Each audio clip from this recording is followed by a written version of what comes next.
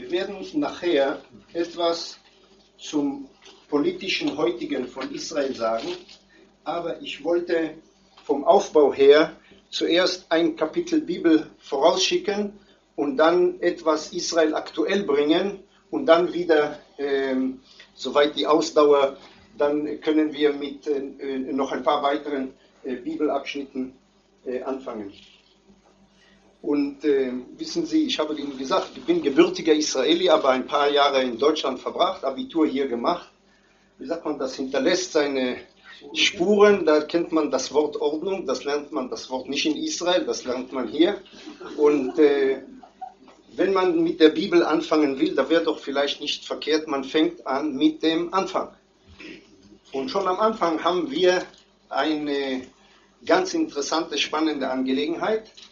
Greifen Sie bitte zu Ihren Bibeln und ich will Ihnen hier etwas zeigen auf Hebräisch, um Ihnen Motivation zu geben, schon heute Abend mit Hebräisch lernen anzufangen.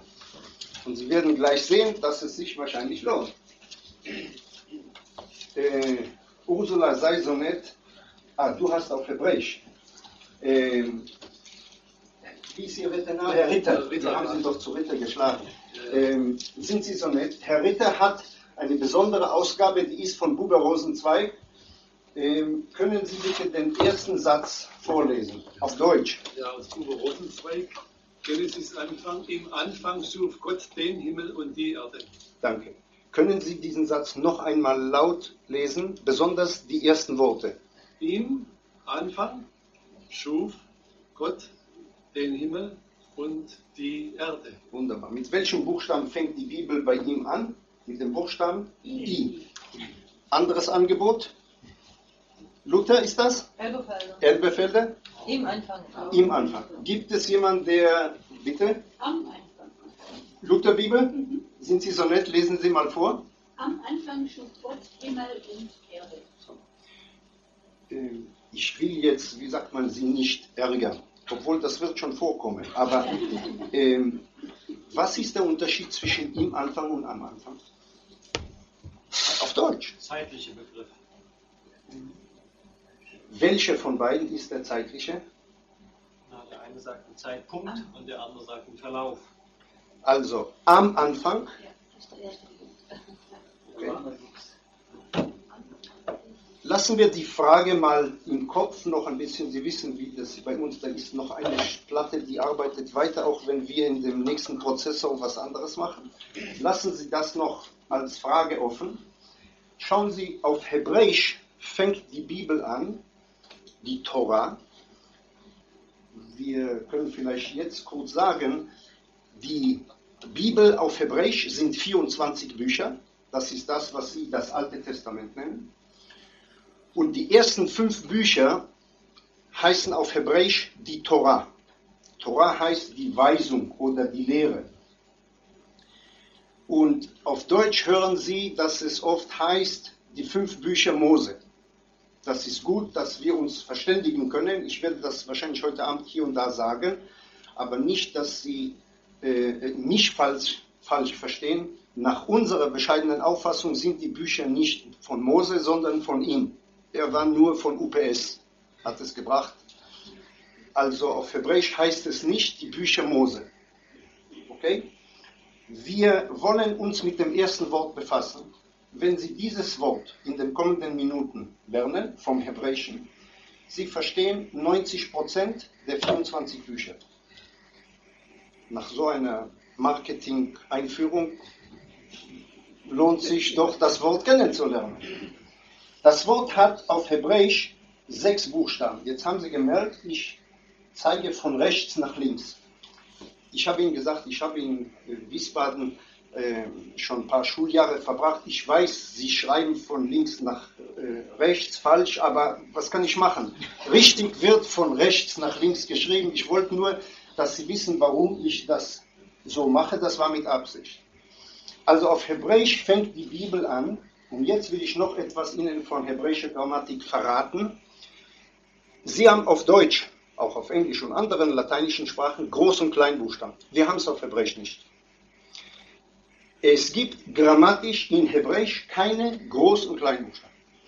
weder zu Beginn eines Wortes, eines Substantivs oder eines Satzes oder besondere Personennamen, das gibt es nicht.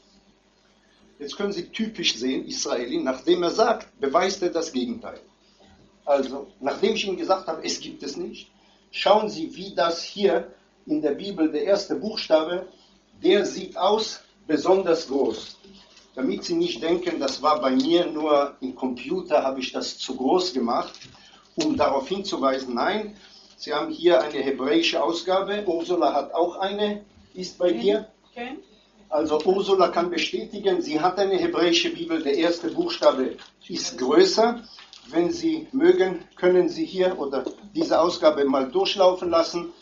Der erste Buchstabe, das ist dann rechts oben, ja, nicht, dass Sie links suchen.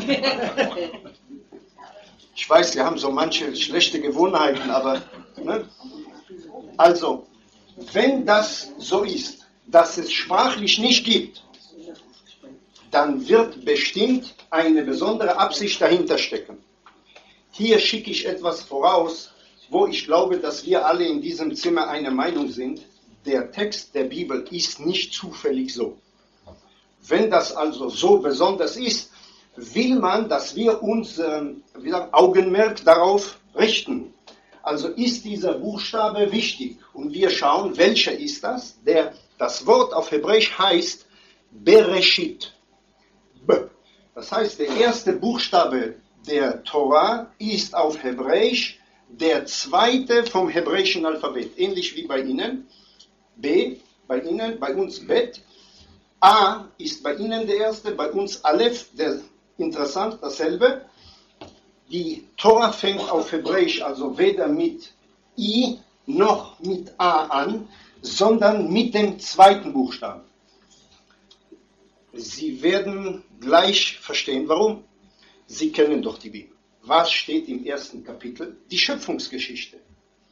Bevor Sie sich groß befassen mit der Schöpfungsgeschichte, was man ein Leben lang tun kann und soll eines durch diesen Buchstaben bereits vorausgeschickt werden, dass wir uns sozusagen verständigen. Bevor diese Story beginnt mit der Schöpfung, hat es schon den Schöpfer gegeben. Wenn Sie die ersten 3 Buchstaben aus diesem Wort nehmen, haben Sie das hebräische Wort bara. Er hat geschaffen. Sie merken, wir haben noch nicht die ganze Bibel gelesen. Nein, wir haben noch nicht mal das erste Kapitel gelesen. Nein, wir haben noch nicht mal das erste Wort zu Ende gelesen. Bereits haben wir 2 zentrale Aussagen der ganzen Bibel gelernt. Die erste: Vor der Schöpfung hat es bereits einen Schöpfer gegeben. Und zweitens, der schon vorher war, er hat alles geschaffen. Er hat geschaffen, steht hier. Dann machen wir den nächsten Schritt, nachdem wir schon so viel gelernt haben, gehen wir einen Buchstaben weiter, nehmen die nächsten 3 Buchstaben. Und dann sehen wir auf Hebräisch das Wort Rosh. Das ist Kopf, Sinn, Geist, Ursprung. Der geistige Anfang von, sozusagen ein geistiger Vorstoß von. Wie nennt man ein geistiger Vorstoß von, bevor es passiert? Plan. Das heißt, bevor es die Schöpfung gegeben hat, hat es einen Schöpfer gegeben. Bevor er geschaffen, er hat bereits einen Plan und in diesem Geist hat er das geschaffen. Wir haben das erste Wort noch gar nicht zu Ende gelesen. Lesen einen Buchstaben weiter. Wir sind doch recht bescheiden in der Geschwindigkeit. Der nächste Buchstabe, ein kleiner Buchstabe, ist auf Hebräisch, der heißt Jud. Ein sehr wichtiger Buchstabe. Es ist der 10. des hebräischen Alphabets. Nun, die Tora hat wie viele Gesetze, Gebote und Verbote?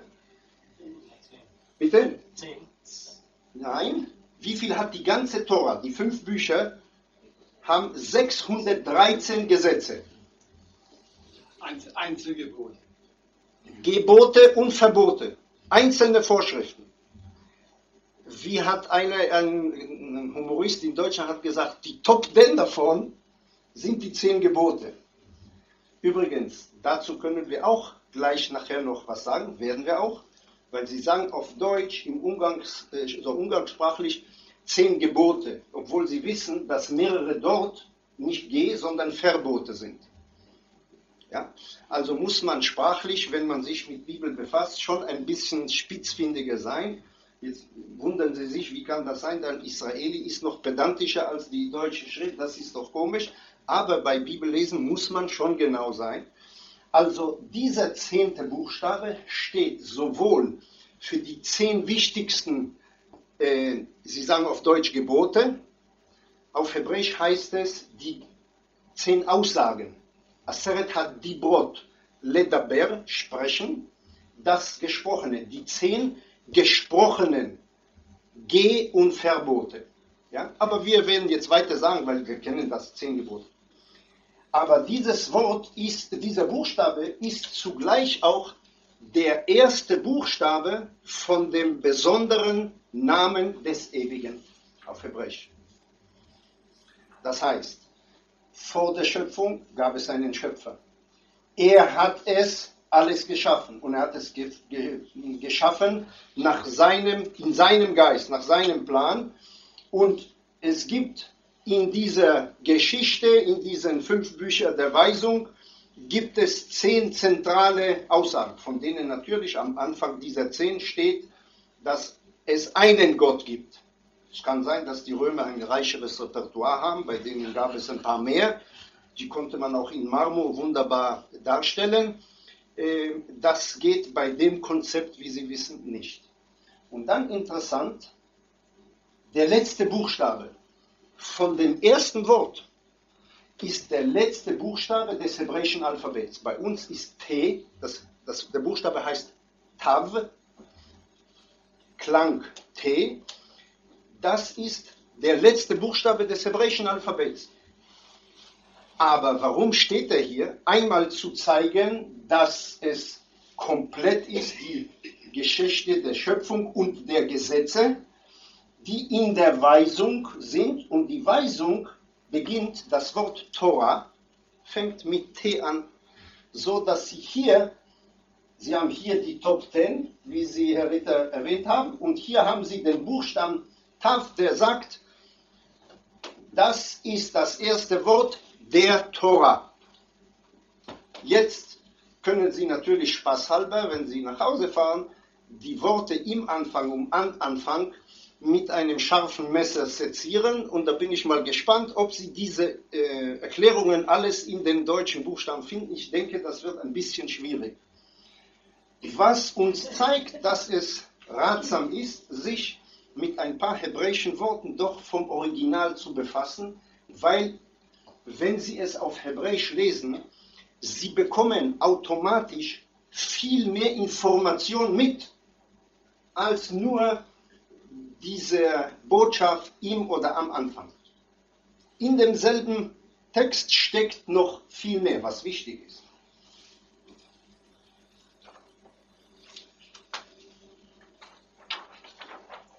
Wir haben 24 Bücher erwähnt und ich habe hier mal tabellarisch die Namen der Bücher. Ich will gerne mit Ihnen mehrere der Namen dieser Bücher durchgehen, damit wir schauen, was verstehen wir unter den hebräischen Worten dazu. Wir kommen Schritt für Schritt zu diesen weiter. Damit Sie nur einen kleinen Eindruck haben, wenn Sie die hebräische Bibel lesen, dann gibt es verschiedene Kommentare dazu. Sie sehen, hier ist ein Wort aus der Tora und da sehen Sie, das ist nur ein Teil von einem so großen Blatt, in dem Erklärungen und Kommentare dazu sind. Also wenn Sie jetzt gemerkt haben, dass bei dem einen Wort Bereshit wir schon ein paar Erklärungen mitbekommen haben, können Sie sich vorstellen, bei 5 Büchern, dann häuft sich das zusammen. So sieht es aus, wenn Sie Bibel dann auf Hebräisch lernen. Ein anderes Beispiel könnte ich zeigen. Das ist ein Buch von einem berühmten Rabbiner, Don Yitzchak Abarbanel, lebte im 16. Jahrhundert. Dieser dieses Buch, ein Band, das sind nur seine Erklärungen zu dem ersten Buch Mose.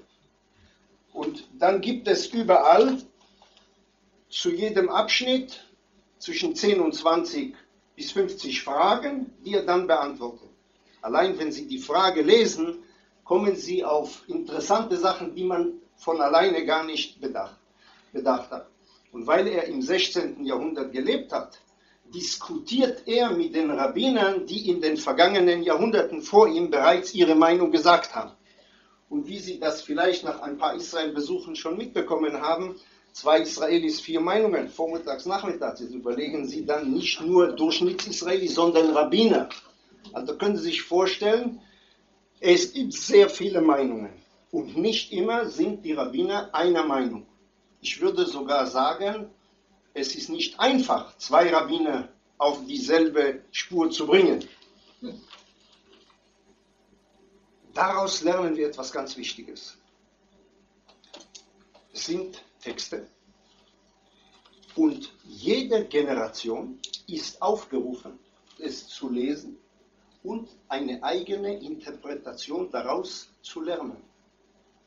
Wenn die Rabbiner sich darüber streiten, im Positiven, also diskutieren, argumentieren können, und ein großer Gelehrter im 16. Jahrhundert sagen kann, dass das, was der andere, zum Beispiel Rashi von Worms im Jahre 1000, also 500 Jahre vor ihm, gesagt hat, das wäre an der Stelle falsch, obwohl er ihn als den größten Gelehrten der Bibel anerkennt, dann sehen Sie, auch ein Schüler eines ganz großen Gelehrten darf der Meinung sein, anstelle X, der irrt sich. Und in diesem Sinne lohnt sich dann selber ein paar Worte sich näher anzuschauen. Das ist eine Aufgabe und man kann daraus jeder für sich etwas herausholen.